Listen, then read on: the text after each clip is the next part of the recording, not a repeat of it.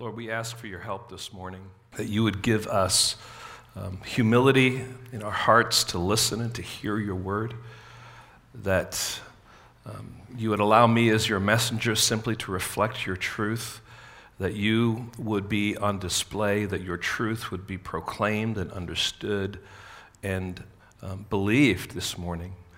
And Lord, there may be some here that are either on a journey to seek out who you are, or who have come this morning not really knowing what to expect.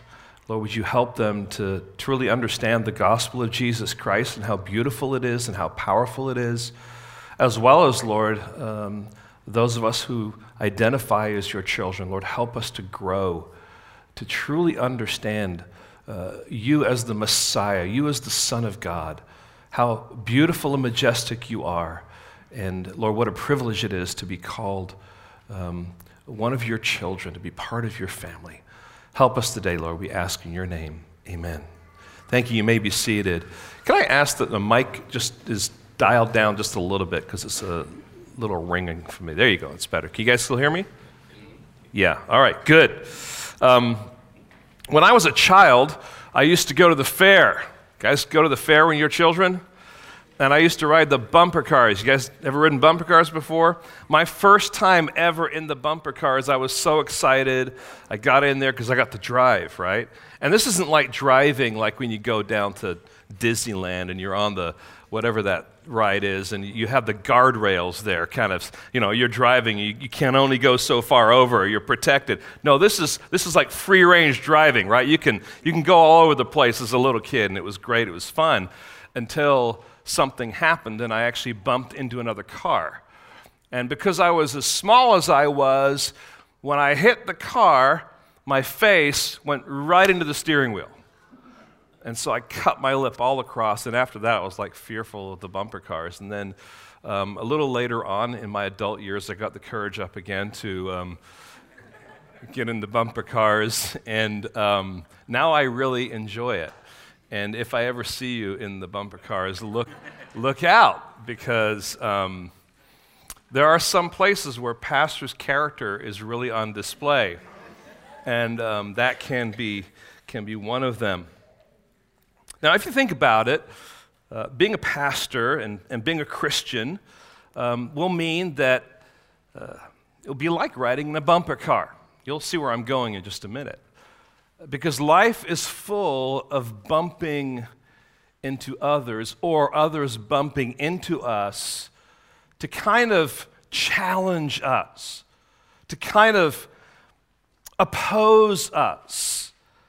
And the question now is, how should I respond? How should you respond? And one of the options is doing all that I can to avoid being bumped. You know what it's like. It's like, I don't want to be bumped anymore, and so I'm gonna go hide off in the corner, just kind of spin around in circles, or I'm just gonna stay away from those people that are actually chasing me down. I'm just gonna do all I can to get away from them. Or I can just like throw a panic attack, and then just, everyone's gonna avoid me because they just don't want to, jump into that. Or maybe I'll just start screaming at others to stay away, and hopefully that will drive them away. The secret there is if someone's screaming, it just encourages you more to press the pedal down and to let them know that you're present. Or I can get angry and get and mope because people are bumping into me. Another option, another consideration though, is I can drive the bumper car knowing that there will inevitably be some bumps along the way. Some bumps are playful. Some bumps are inevitable. Some bumps are intended to harm.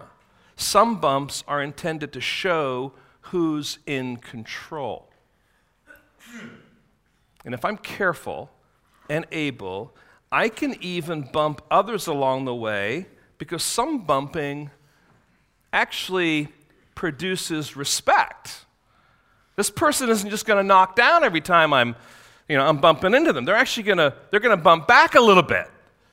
And there's a sense in which in our culture today, they want to bump, and they don't want you to bump back. And they're going to bump you enough that you're just going to be quiet. You're going to go off in the corner. So I'm trying to think through this analogy to help us understand that we are actually living in a culture that wants to bump us, but if I'm willing to take a stand for the Lord Jesus Christ, I must also be willing to bump a little bit back.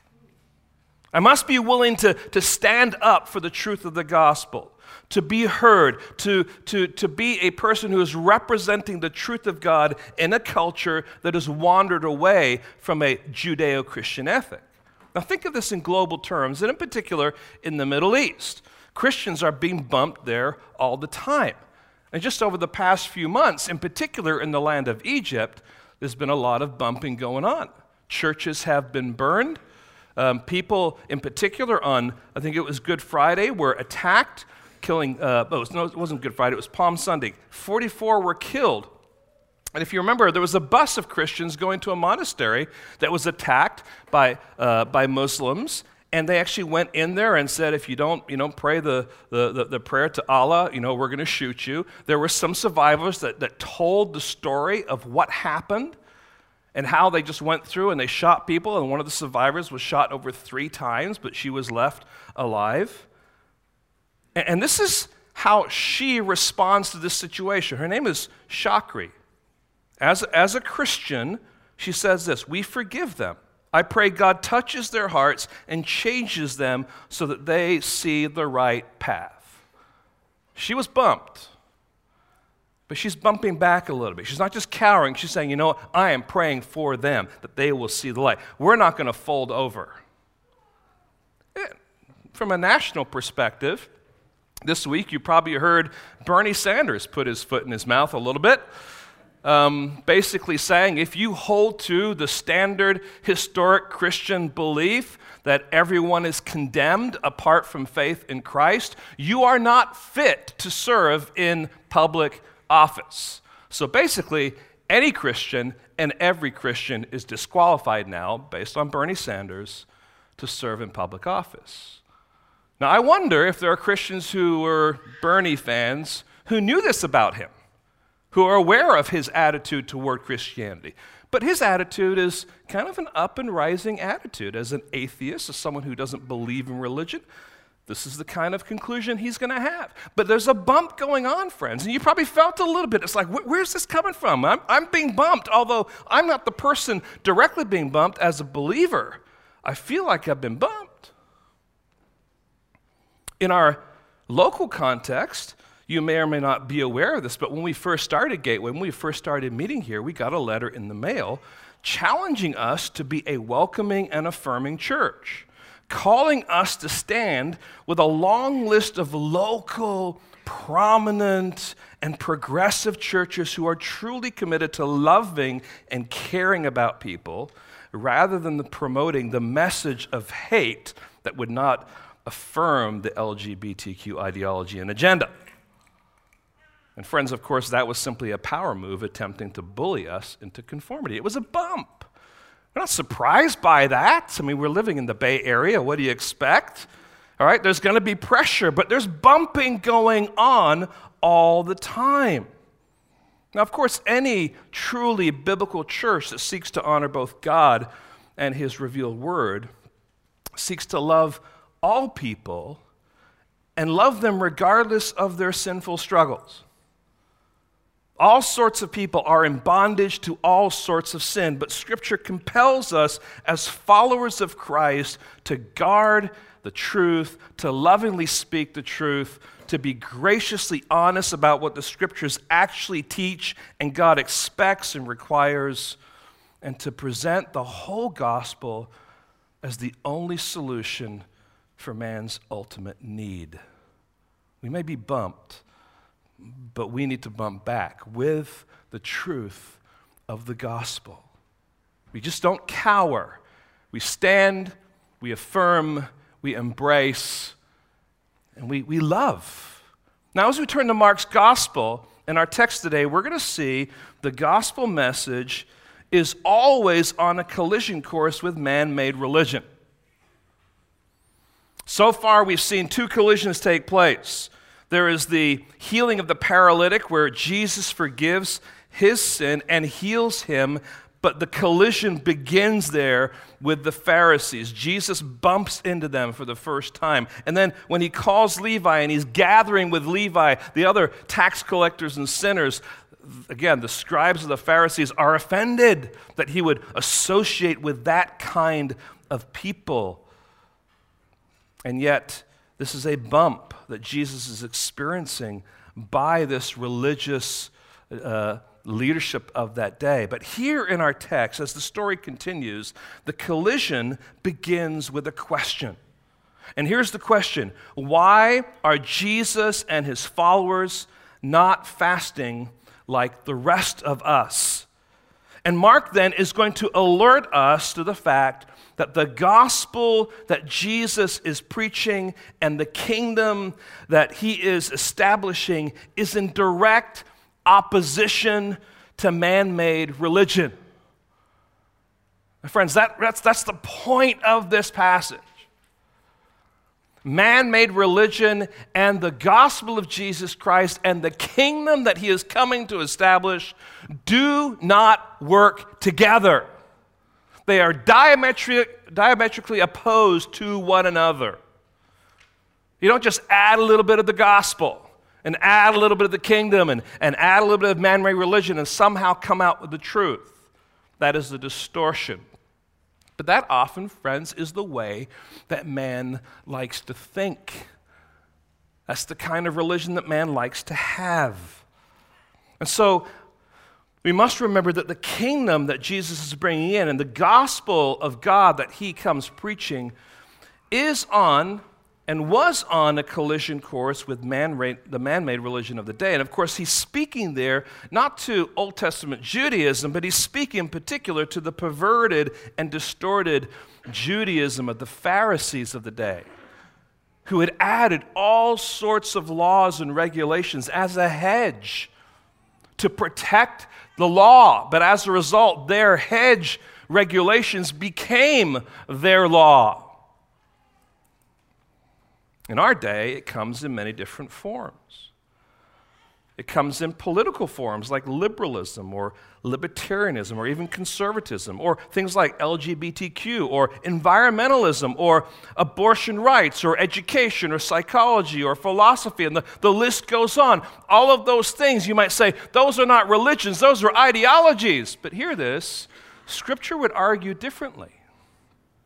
Scripture would say that anytime you take Jesus off the throne or take God off the throne and put something else on the throne, that now becomes a religion.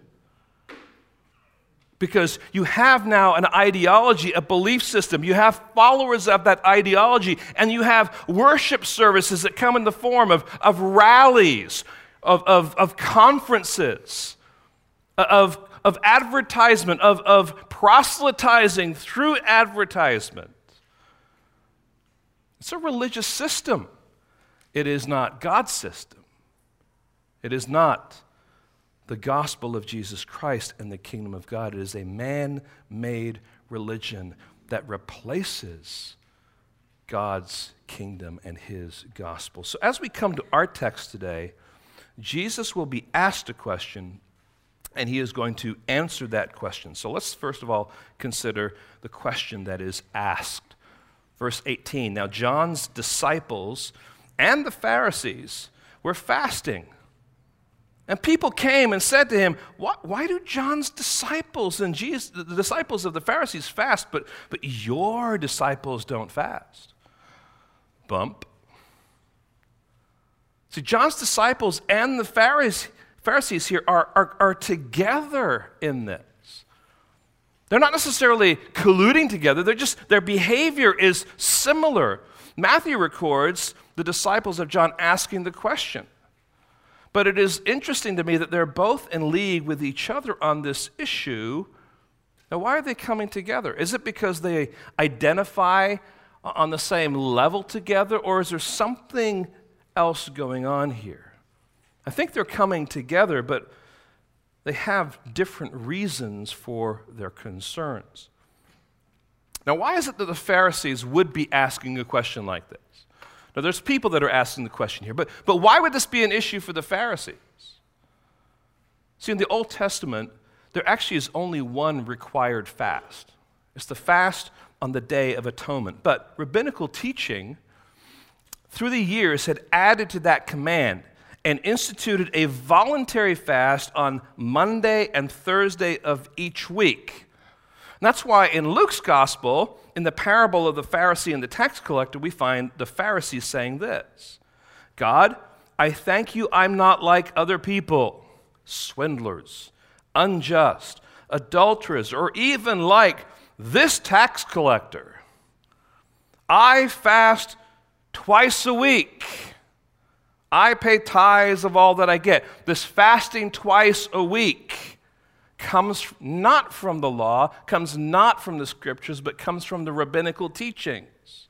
But this fasting twice a week now had become a badge of honor, a badge of spirituality, and a measure of one's merit before God. You see what's happening here? There's God's truth, and then God's truth is added to by man's thinking, and man's thinking then becomes the focus that eclipses God's truth. It becomes the standard. It becomes the measuring stick. And so here, the wrestling match for them is, well, how come Jesus' disciples are not fasting twice a week?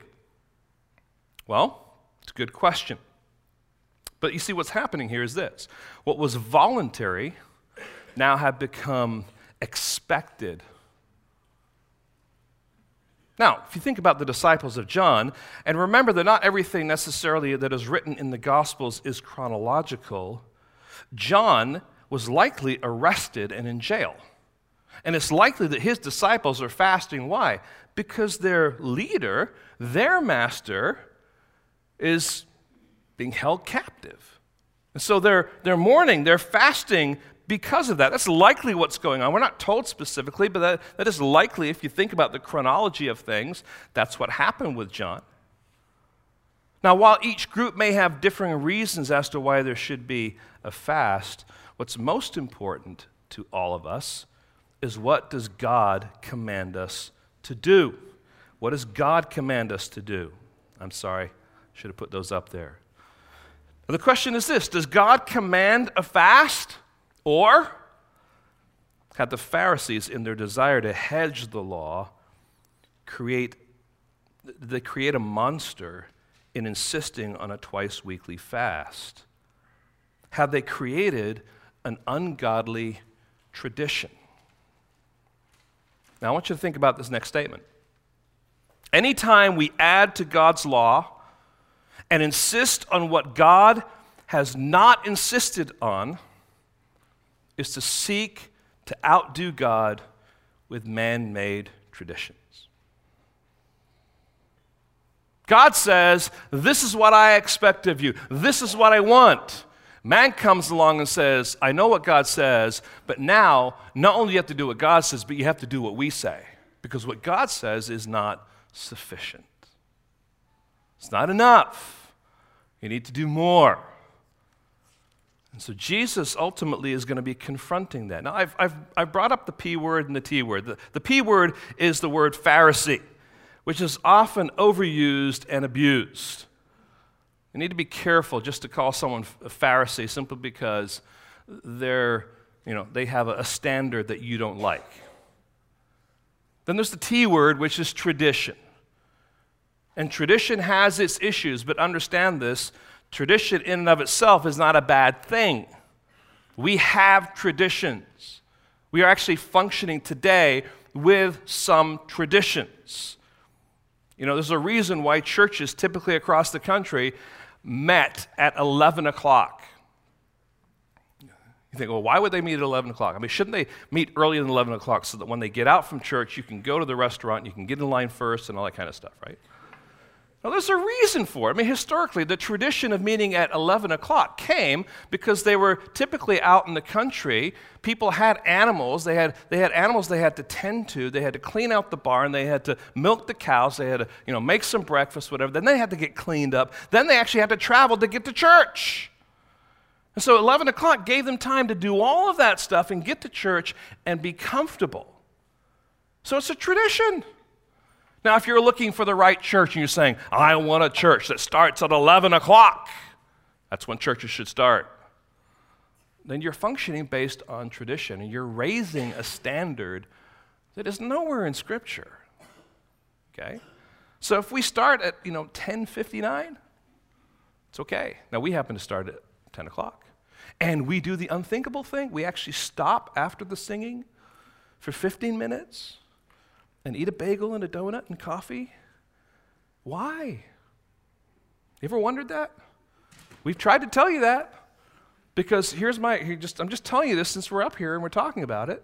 It's because when people visit a church, oftentimes they'll come like right before it starts, and as soon as the pastor says amen, they're out the door. And the only time you get to talk to them is you're chasing them down in the parking lot. That's not the greatest conversation. You have 15 minutes in between, you have an opportunity to talk.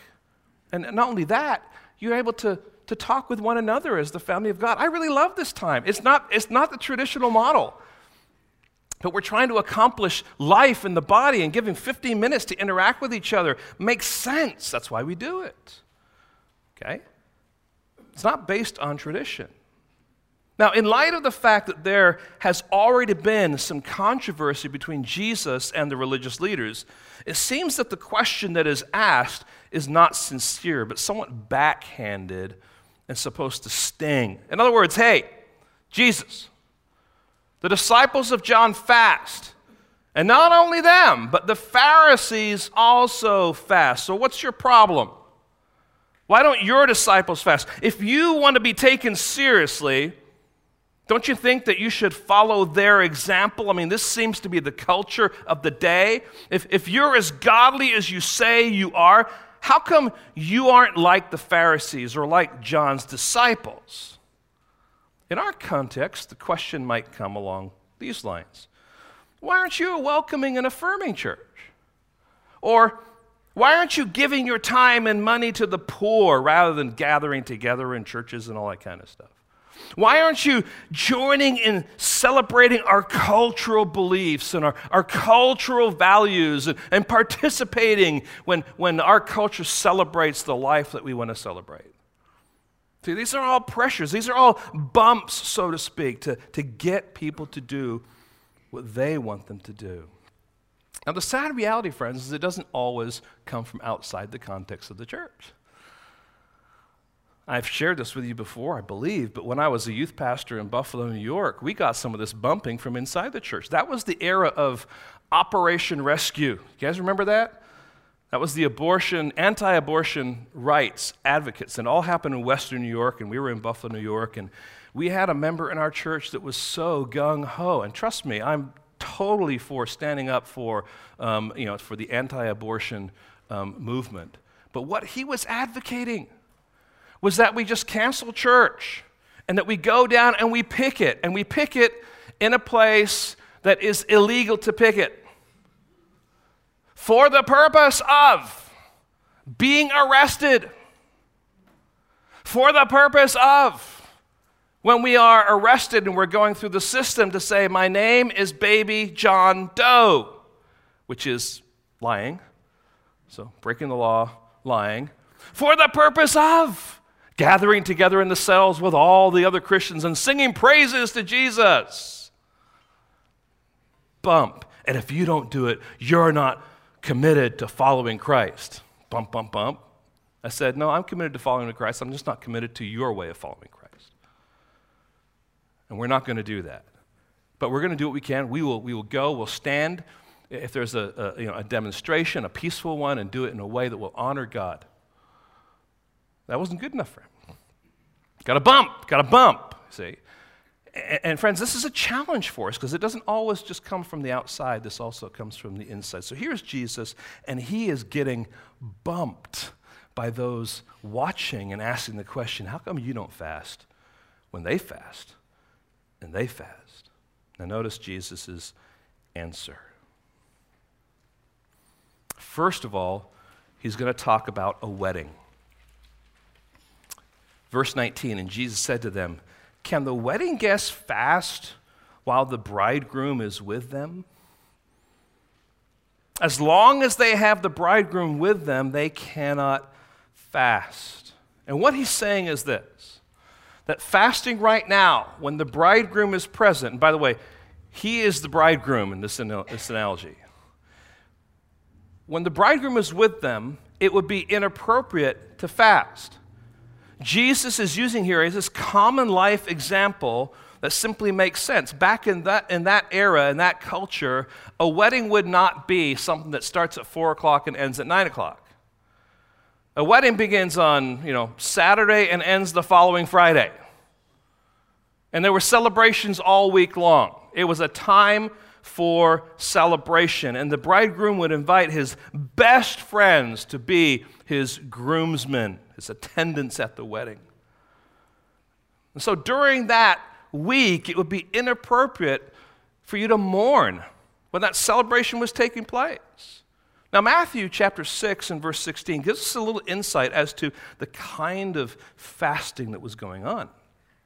Notice what it says, "And when you fast, do not look gloomy like the hypocrites, for they disfigure their faces, that their fasting may be seen by others." And then he follows on and says, "Truly, I say to you, they have received their reward." Their reward is that they get the attention because they're fasting. They don't get the benefit of truly fasting. Now just imagine a mournful wedding. There's a wedding that's going to take place. There's a wedding going to be taking place, by the way. I don't know if you know this, but Alexi's getting married in August. Put your hand up. And that's okay. Alexi's getting married, all right? I just want everyone to know that. August 12th, all right? So imagine we're going to Alexi's wedding, and we're going to the wedding. Imagine I was one of the people that he invited to be a part of his party. I'm not, so don't worry about it. So you don't have to worry about it, all right? But, here is this wedding. It begins, and the beautiful auditorium, the location, the lights are just right, and the ambience is perfect for it. And out from the back comes the bridegroom. And, man, you are dressed to a T. I mean, you've got a tux on. He looks sharp, man. He is crisp. And everyone's like, wow, man, he is ready for this. And then his best man comes out, and he's looking sharp. Not quite as sharp as you, but he's looking sharp. And just kind of along the way, all the guys line up. And then the last two, it's me and JD. And we've got tuxedos on, but they're all torn and ripped apart. And our hair is all white. Well, mine almost is, but it's just covered with ashes and all that kind of stuff. And our faces are chalky, and we're standing there, and we're just kind of like somber. Now, would that be an appropriate thing at a wedding? And then, the pastor says, "I do." Or no, I pronounce you husband and wife, not I do. That would be your job, right? And they go now to the reception. At the reception, me and JD are off in a corner, and we're just like, knees, kind of on our knees, just kind of huddled down and just kind of in mourning. It would be totally inappropriate. Why? Because a wedding is not a time to mourn. Unless maybe you happen to be someone who wanted to marry him. It's not all right, anyway, that's a whole other thing, right?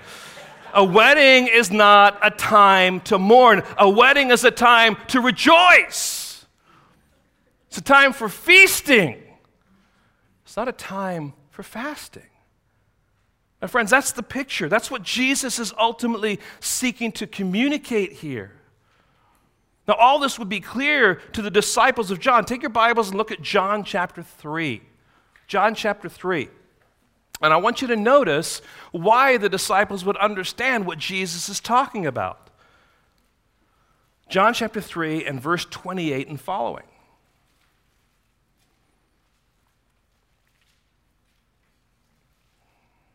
This is John the Baptist speaking. "You yourselves bear me witness that I said, I am not the Christ, but I have been sent before him. The one who has the bride is" who? "The bridegroom." That's Jesus. "The friend of the bridegroom who stands and hears him rejoices greatly at the bridegroom's voice. Therefore, this joy of mine is now complete. He must increase, I must decrease." So the disciples of John would have heard John speaking this about his relationship with Jesus. I'm not the bridegroom, he's the bridegroom. I'm the friend of the bridegroom. I am rejoicing. You see how this connects? When Jesus says, hey, listen, you don't go and mourn at a wedding. when the bridegroom is with you. Now, this also would have made sense to the Pharisees, who had a great grasp of the Old Testament in the sense of their knowledge. Because in the Old Testament, God was described many times as a husband. And there certainly was this awareness of him. I'm reading Isaiah 54:5. For your maker is your husband, the Lord of hosts is his name. So Jesus, in using this illustration, is pressing home. He's bumping back, so to speak, that he is more than a miracle worker, that he actually is this bridegroom, this husband of the Old Testament, this bridegroom that John the Baptist was talking about. So for the disciples of Jesus, there's no need to fast, for they have the groom with them. It's a time for continued joy and celebration. It's a time for feasting, not fasting. But notice verse 20.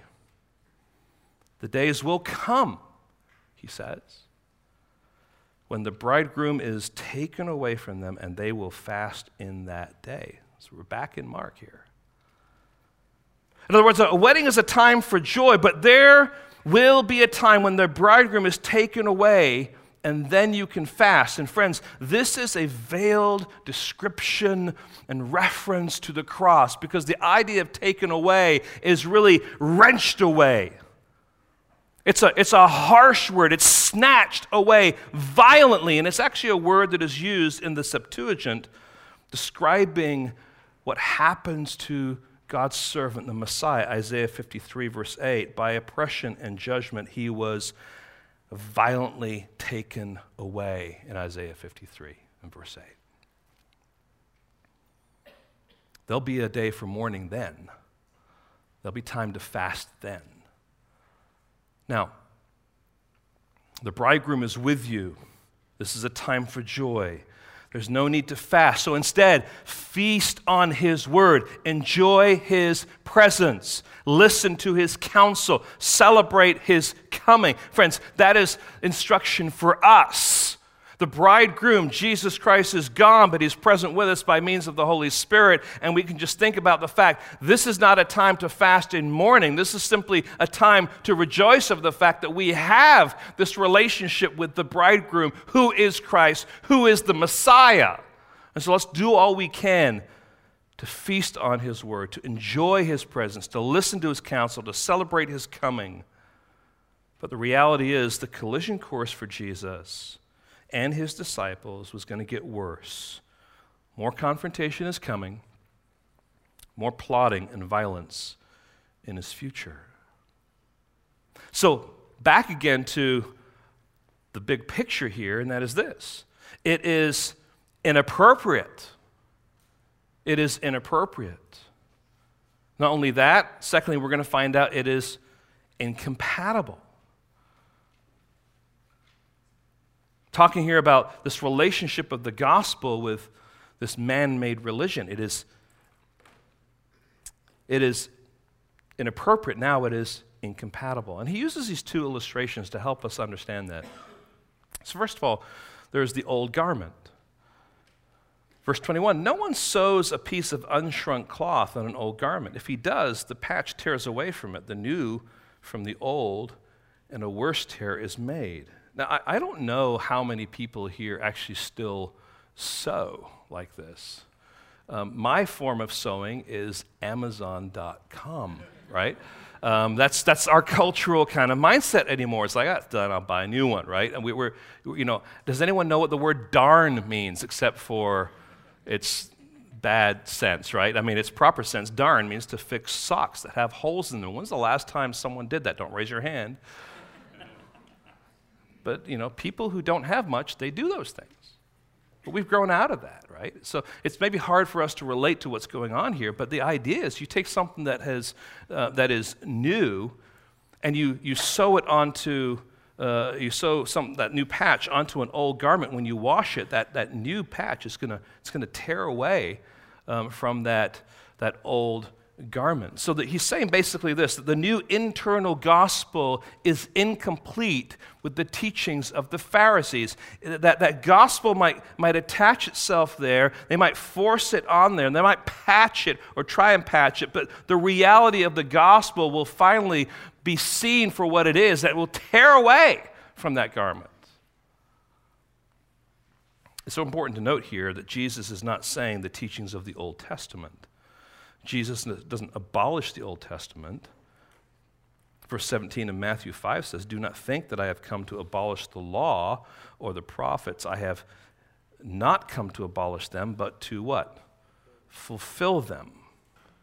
Fulfill them. So Jesus didn't come to patch up man's religion. All right? He came to fulfill the Old Testament and to usher in a new message or a new kingdom with a new message and the ultimate king who is Jesus. Now it's interesting that the religions of man like to include Jesus as part of their source of wisdom, at least their selected source of wisdom, right?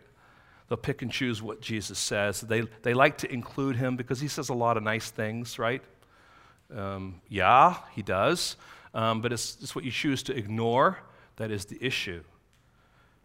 Now, they in a sense, want to patch Christ into their religion, but that'll never do because Christ, when he is seen for who he truly is and what he really says, will rip apart that man-made religion. He'll expose it for its perverseness and for what it really is. And friends, this is what happens when in our pop culture, influential people think that they should quote Scripture or somehow refer to Christ, but they will be exposed because it'll be clear that what they're saying actually is completely disconnected from what the intent of Scripture is all about. And you hear that a lot. Whether it's candidates that are political, whether it's on TV, talk show hosts, things like that, they love to bring up Scripture now and then, but it's just like, yeah, but that's not what that text is talking about. But they like to bring it out because they want to include Jesus in one sense. But the problem is the gospel will always reveal something to be man-made rather than God-created. Then there's the old wineskins. Look at verse 22. Verse 22, right? No one puts new wine into old wineskins. If he does, the wine will burst the skins, and the wine is destroyed, and so are the skins. But new wine is for fresh wineskins. Now, the wineskins of the day were made from the skins of goats. The legs would be tied off, and they would typically have the wine in there. They would pour out from where the neck is. And when new wine is placed in a new wineskin, it gives off these gases, these fermenting gases, and the wineskin expands with that new wine. And so an old wineskin cannot handle the pressure of new wine and its fermentation. It's already expanded. And so what happens when that new wine goes in, it will just burst, and you lose the wine, and you lose the wineskin. That's the image that he's describing here. And so the message of the gospel, ultimately he is saying by this analogy, was this new wine and could not be placed in the old wineskin of that the Pharisees had established. In other words, their hedges and traditions, it would be incompatible with them and would explode. The only suitable container for new wine is fresh wineskins. So in the same way, the only life that can contain true righteousness is the life or the new life given by God when a person repents of his sin and trusts Jesus Christ as Lord and Savior. So let me just pull all this together. The gospel could neither be added to the perverted laws and traditions of the Pharisees, nor confined within them. Legalism and the good news of God's grace in Christ were never meant to go together. Now, the The question then is, what is legalism?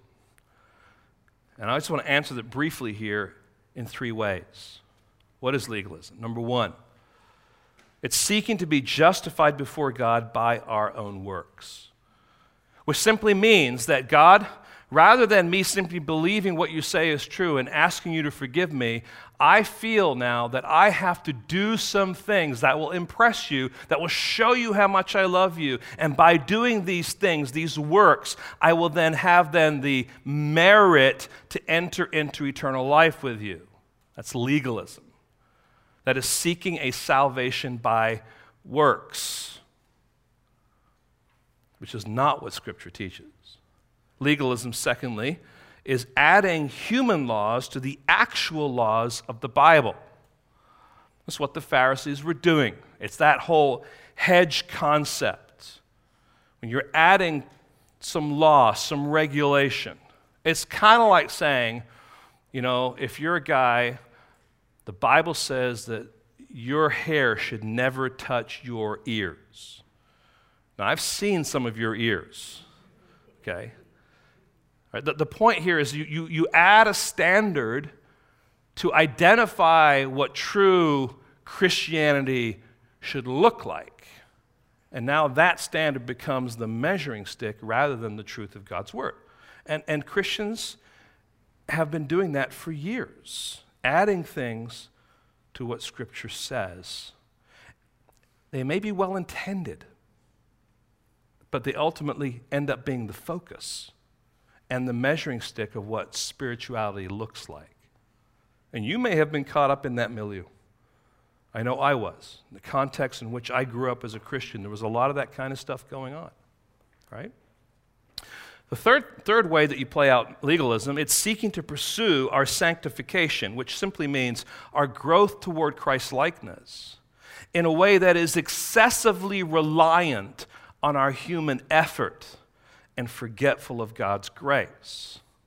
Let me explain that. Only true believers will read the Bible in a year. And if you want to be a true, godly, mature believer, you're going to read at least 4 chapters a day. And so you say, okay, I'm going to read 4 chapters a day, which, by the way, is a good thing to do. When you get through the Bible, there's some good programs out there, right? But what happens if you end up forgetting to read it one day? Oh, what's going to happen now? You see, and the reality of life is, we need to be disciplined in our Christian walk, but the reality is that God is gracious, that even in our desire for good things and to pursue good things, we are going to sin and we're going to fail, we're going to fall short. God promises that we're still in His grace and surrounded by His love in the midst of it. That doesn't mean we just brush it aside and say, well, no big deal, or forget about it, it's not. No, you still want to pursue it. You still want to move on. You still want to grow. But you allow the grace of God to come and to say, you know what? I'm going to step up and I'm going to keep at this thing because it's an issue of discipline. But don't allow it to be a measure of your spirituality. In the sense of, you're far more mature if you read 4 chapters. How many 5-chapter people do we have here? Good. All right, you guys get to the line first, right? But that's the kind of stuff. These are the things that go on in our heads. I'm not a good Christian because I didn't finish out, checking off all the boxes this week. Friends, that is legalism, and there's kind of an elasticity to number 3 here, seeking to pursue our sanctification in a way that is excessively reliant on our human effort. This for you could be in a number of different ways, but it is forgetful of God's grace. You are saved by grace and grace alone. But you are called to pursue Christ. But in that pursuit, you're going to hit, imagine you're in a canoe, you're going to hit some sandbars along the way. Some of you might be in a sandbar right now. And you need some help to get pushed off there. Your Christian walk is like that. There are going to be struggles. There are going to be trials. There's going to be obstacles. There's going to be things that hinder your walk. And you're going to say, I haven't been in church for a long time. I got to get back to church. I got to start this again. That's all very typical of the Christian walk. So you say, I'm going to effort. I'm going to use my my heart and my thinking and my will and my desires to get back to where God wants me to be, but I'm also going to bask in the grace of God that secures me as one of his children. Both work together. And we've got to really work hard at what the balance is of that. Okay? Now, what's interesting is that all of these are in play here with the Pharisees. You have the seeking to be justified before God by good works. Look at what I've done. I fast twice a day or twice a week, right? Or adding human laws, which they did plenty of, and then seeking to pursue sanctification in a way that is excessively reliant on human effort and forgetfulness of God's grace.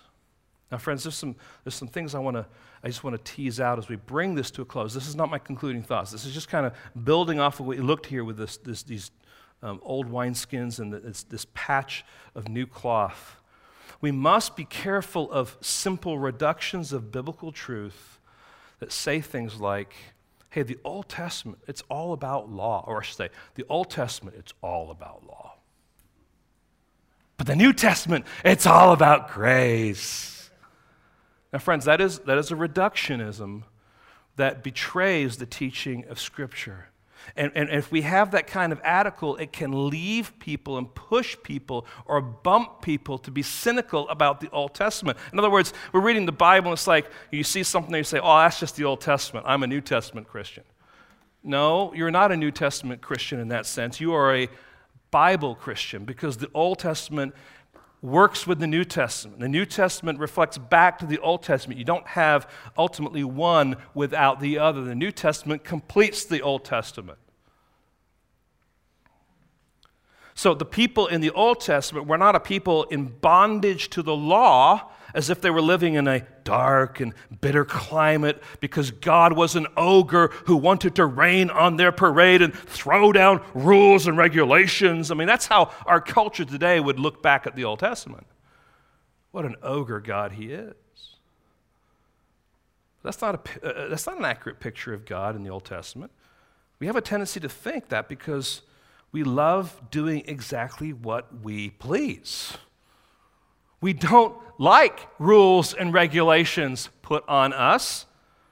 We like a gospel that says, God loves you, you're forgiven, now live like you please. That's the kind of gospel that we like. But that is not the gospel. It is, God loves you and you're forgiven. But the next part is, and you have a new master that you are enslaved to, and his name is Jesus. Now, he's a good master. It's completely different, isn't it? You see, in the Old Testament, it is full of people who loved God and loved his law. Just read Psalm 119 if you don't believe me. We're not going to read the whole thing this morning, but just in case you don't believe me, I'll read a few verses here, verses 14 through 16. It says this, in the way of your testimonies, or that's the idea of his law, I delight, he says, as much as in all riches.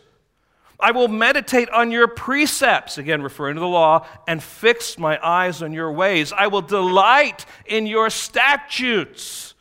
I will not forget your word. That doesn't sound like an Old Testament character who thought that God was an ogre and oppressive. It sounds like an Old Testament character who delighted in the law.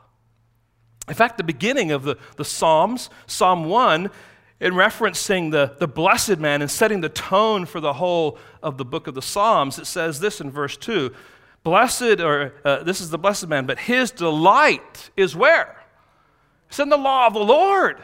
And in his law, he meditates day and night, and he's like a tree planted by the streams of water that yields its fruit in its season. Its leaf does not wither. In all he does, he prospers. So there's this understanding that the law and loving the law and being obedient to the law resulted in prosperity, the kind of prosperity that was life-giving. That doesn't sound like people who thought that the Old Testament God was an ogre. So we must be careful that we don't allow any teaching that seeks to drive a wedge between the law of God and the grace of God. Jesus didn't come to abolish the law, but to fulfill it, and we must remember that the law is a tutor to get us to Christ. Now, you may not like the law in the sense that the law reveals your heart, but as a Christian, you should be thankful for the law that it does reveal your heart and shows you how wonderful and beautiful the gospel of Jesus Christ actually is.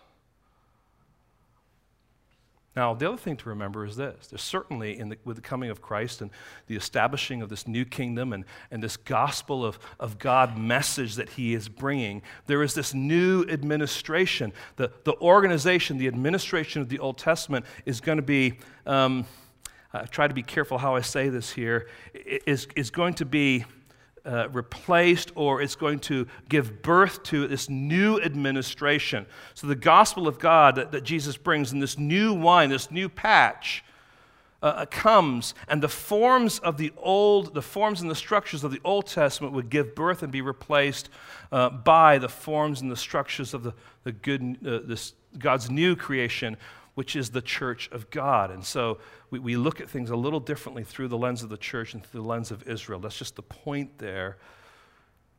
But grace, hear this, has been flowing since the beginning of creation. Grace didn't just show up with Christ. See, I'm just trying to drive home the fact, this idea, New Testament's grace, Old Testament's law. Certainly you're going to have a lot of law in the Old Testament, but just pick up the book of Revelation, you might see some wrath going on there too.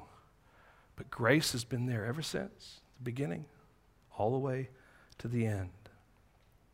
Now, what Jesus is referring to is not the law. What Jesus is referring to is the teaching of the Pharisees, who perverted and twisted the law to be a system of legalism. So you cannot patch that system up with the gospel, because the gospel is incompatible with it. It will rip it and tear away from that system. You cannot put the gospel into that perverted and legalistic system, because once again, it is incompatible, and it will fight against that system and point to the point that it ultimately explodes. So what Jesus is doing here is going for the jugular of man-made religion of the Pharisees of that day. And Jesus is confronting the Pharisees for their distortion of the law and showing that what is really needed, what has come, and that is the new patch, this new wine. There's a new kingdom, a new king, and a new, fresh outworking of the gospel of God that he is preaching. Now, since Jesus was ushering in the promised fulfillment of the Old Testament law, there's no need to go back to it. But isn't it interesting that even as the church begins, and as the disciples begin to actually spread the gospel, that even they are still struggling with this reality, that they revert back to old Judaism. And there have to be some squabbles among them to sort this out, because it's so easy for us to slip back into forms that we know, legalistic thinking. It's so natural for us to do that. But we need to be reminded that that is not what God has called us to. Now, having said all of that, let's now consider 4 concluding thoughts. 4 concluding thoughts. Number 1. This might come as a shock to you if you're a full-blooded American, okay? Number 1, the majority isn't always right. Now, friends, that is a principle throughout Scripture. The majority isn't always right. Democracy is not a biblical concept or paradigm to follow. More often than not, when you have the majority, it results in loss. Just think about when Israel came to the brink of the promised land. 12 spies were sent out to Canaan. And God had promised them the land. He had spoken. But the majority came back and said, we can't go in there. The giants are living there. There's no way we're going to manage this. There's absolutely no way we could do it. And you had 2 guys that said, hey, listen, God said we need to do it, so we're going to do it. Oh, no, we can't do it. Majority spoke. And they suffered. 40 years. Wandering. Struggle. But majority had spoken. But there are two guys that said, no, we need to believe what God says. What Scripture does teach is that God is always to be honored by all, especially those who are in leadership. However, in life, sometimes the ranks of man-made religion will seek to pressure us. But remember this. My pastor used to say this years ago. God and I always make a majority. You're at work, and you have co-workers that start to turn on you because you're a Christian, and it seems like, oh, there's like 10 of them, and they're just like always laughing at me or always mocking me. And it's not because you're walking in with this big Bible under your arm. It's just because you said some things in conversation like, how could you believe that? Just remember that you and God make a majority. He's far bigger than they are. You stand with him, and he stands with you. So don't let religious people pressure you into giving up or abandoning or compromising your convictions. Allow God to fashion and shape all that and stand with what he says. Secondly, the gospel is incomplete, or say incompatible, with man-made religion. And I know we've touched on this, but let's think about this again. Man-made religion cannot be patched up. The pluralism of our day wants us all to conform to the beat of the drum of unity. Let's all come together and coexist, just like the bumper sticker says. In other words, there's a stress to say that we can take the good from all religions and combine them and seek to work together for the good of mankind. And it sounds so good. It sounds so noble, even religious. But it's headed on a collision course with the gospel, because the gospel doesn't team up with man-made religion. There's only one Jesus. There's only one gospel. There's only one salvation. And that exclusivity is hated by all man-made religion. And we need to understand that.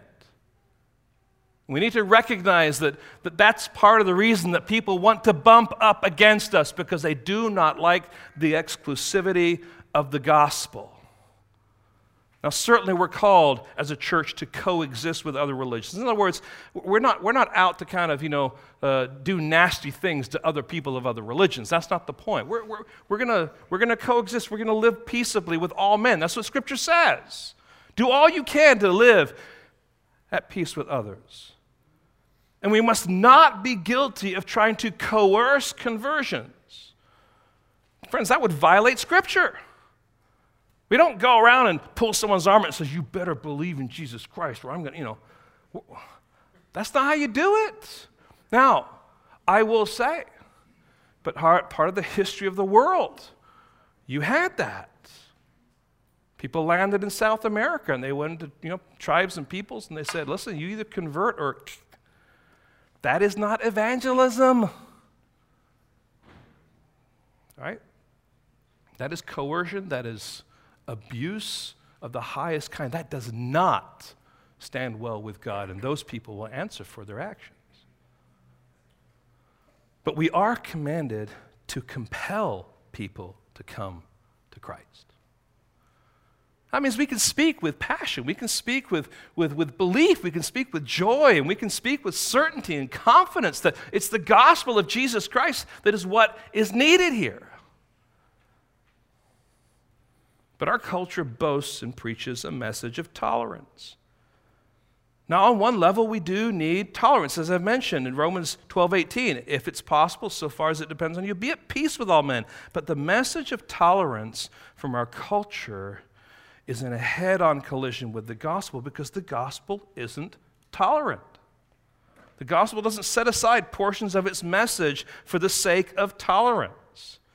The gospel says We're all sinners. The gospel says, because you're all sinners, you are condemned.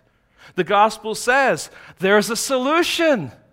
The gospel says the solution comes down from God, the Godhead, in the person of his Son, Jesus Christ. The gospel says he went to a cross, he died on that cross for your sin. And the gospel says you must believe and repent in that sacrifice for there to be forgiveness and for you to not be numbered among those people who are condemned. It's just the gospel. It's just not something we throw around just to make people feel happy. It is what it is, and we either believe it or we don't believe it. And as soon as we try and change it, it no longer is the gospel. So the gospel by its very nature is intolerant. It is incompatible with sin, and sin ultimately must be dealt with. So the majority isn't always right. The gospel is incompatible with man-made religion. Here's the third one. Embracing the gospel means radical whole life change. Hear this. Embracing Christ or becoming a Christian isn't simply adding Jesus to your already filled life. You don't simply patch Jesus in. Embracing Christ isn't just rearranging your desires and your wishes so that somehow you can make room for Jesus. Jesus doesn't want you to make room for him. It's like, come on, come over to my house, Jesus. I got a nice room. It's off in the back here next to the washer and dryer in the corner here. I got some room here for you. That's not how it works. The gospel means a radical whole life change. We don't add Jesus to our lives. We don't make room for him to dwell in our hearts. What we do is we abandon everything for the sake of Christ. Nothing in my hands I bring, the song says, simply to the cross I cling. When I embrace Christ, I am coming saying, everything is yours. You are my master. You are my savior. You are changing me from the inside out.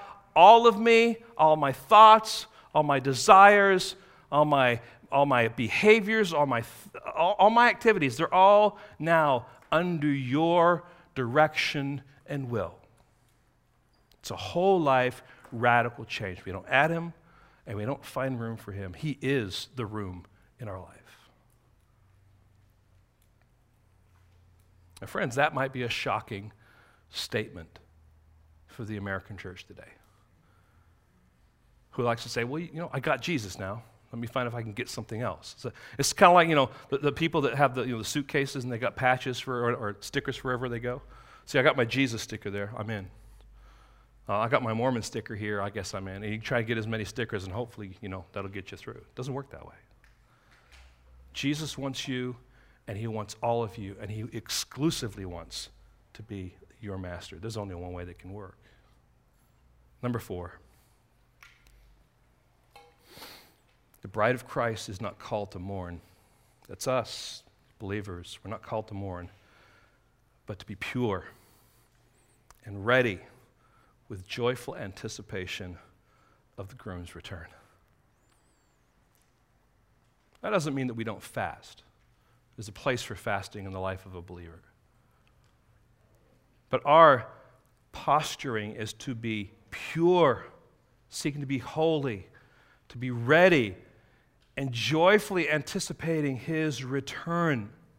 Are you ready for the bride to be reunited with the groom? Are you pure, clothed in Christ's righteousness, and pursuing holiness like the scriptures say? Are you looking for his coming with joyful anticipation? And maybe the question would be, when he comes, how will the bridegroom find his bride? Lord, we have a lot of things to think about this morning. We are living in a context and a culture where we are, as believers, being bumped in so many ways to be quiet, to be removed from places of influence, places of authority and responsibility. We're being bumped in such a way as to be marginalized or to be mocked for what we believe.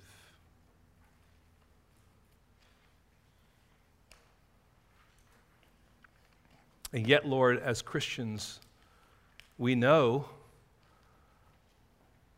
what it is that you have called us to. We know that the end of the story ends with you seated on your throne, high and lifted up, and the world bowing down, either because they've delighted in you as their Savior or because they have come to recognize that you are Lord of all the earth.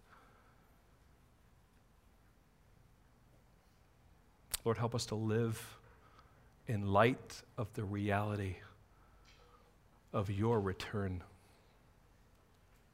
and not seek to, and not settle for somehow a patchy form of Christianity where we simply want to add Jesus a little bit here and there, but Lord, that you have all of us. That your gospel would be in us and would be fermenting in such a way that we would be growing and stirred up with the gifts of the Spirit for the glory of God and for the furthering of your kingdom. You are our great God and Savior. You are Master. Shape us, fashion us according to your will. And Lord, if there's any spirit of legalism in us that's either been caught once again because we've been saved, or maybe we're struggling with it now thinking that we have come to faith in Christ, Lord, would you give us clarity through your word by your Holy Spirit to see what is true, to humble ourselves before you and to confess our sin and come running to you, basking in your grace, recognizing our condition that has been paid for by your Son, Jesus Christ. Once again, Lord, we praise you for who you are. In your precious name, amen.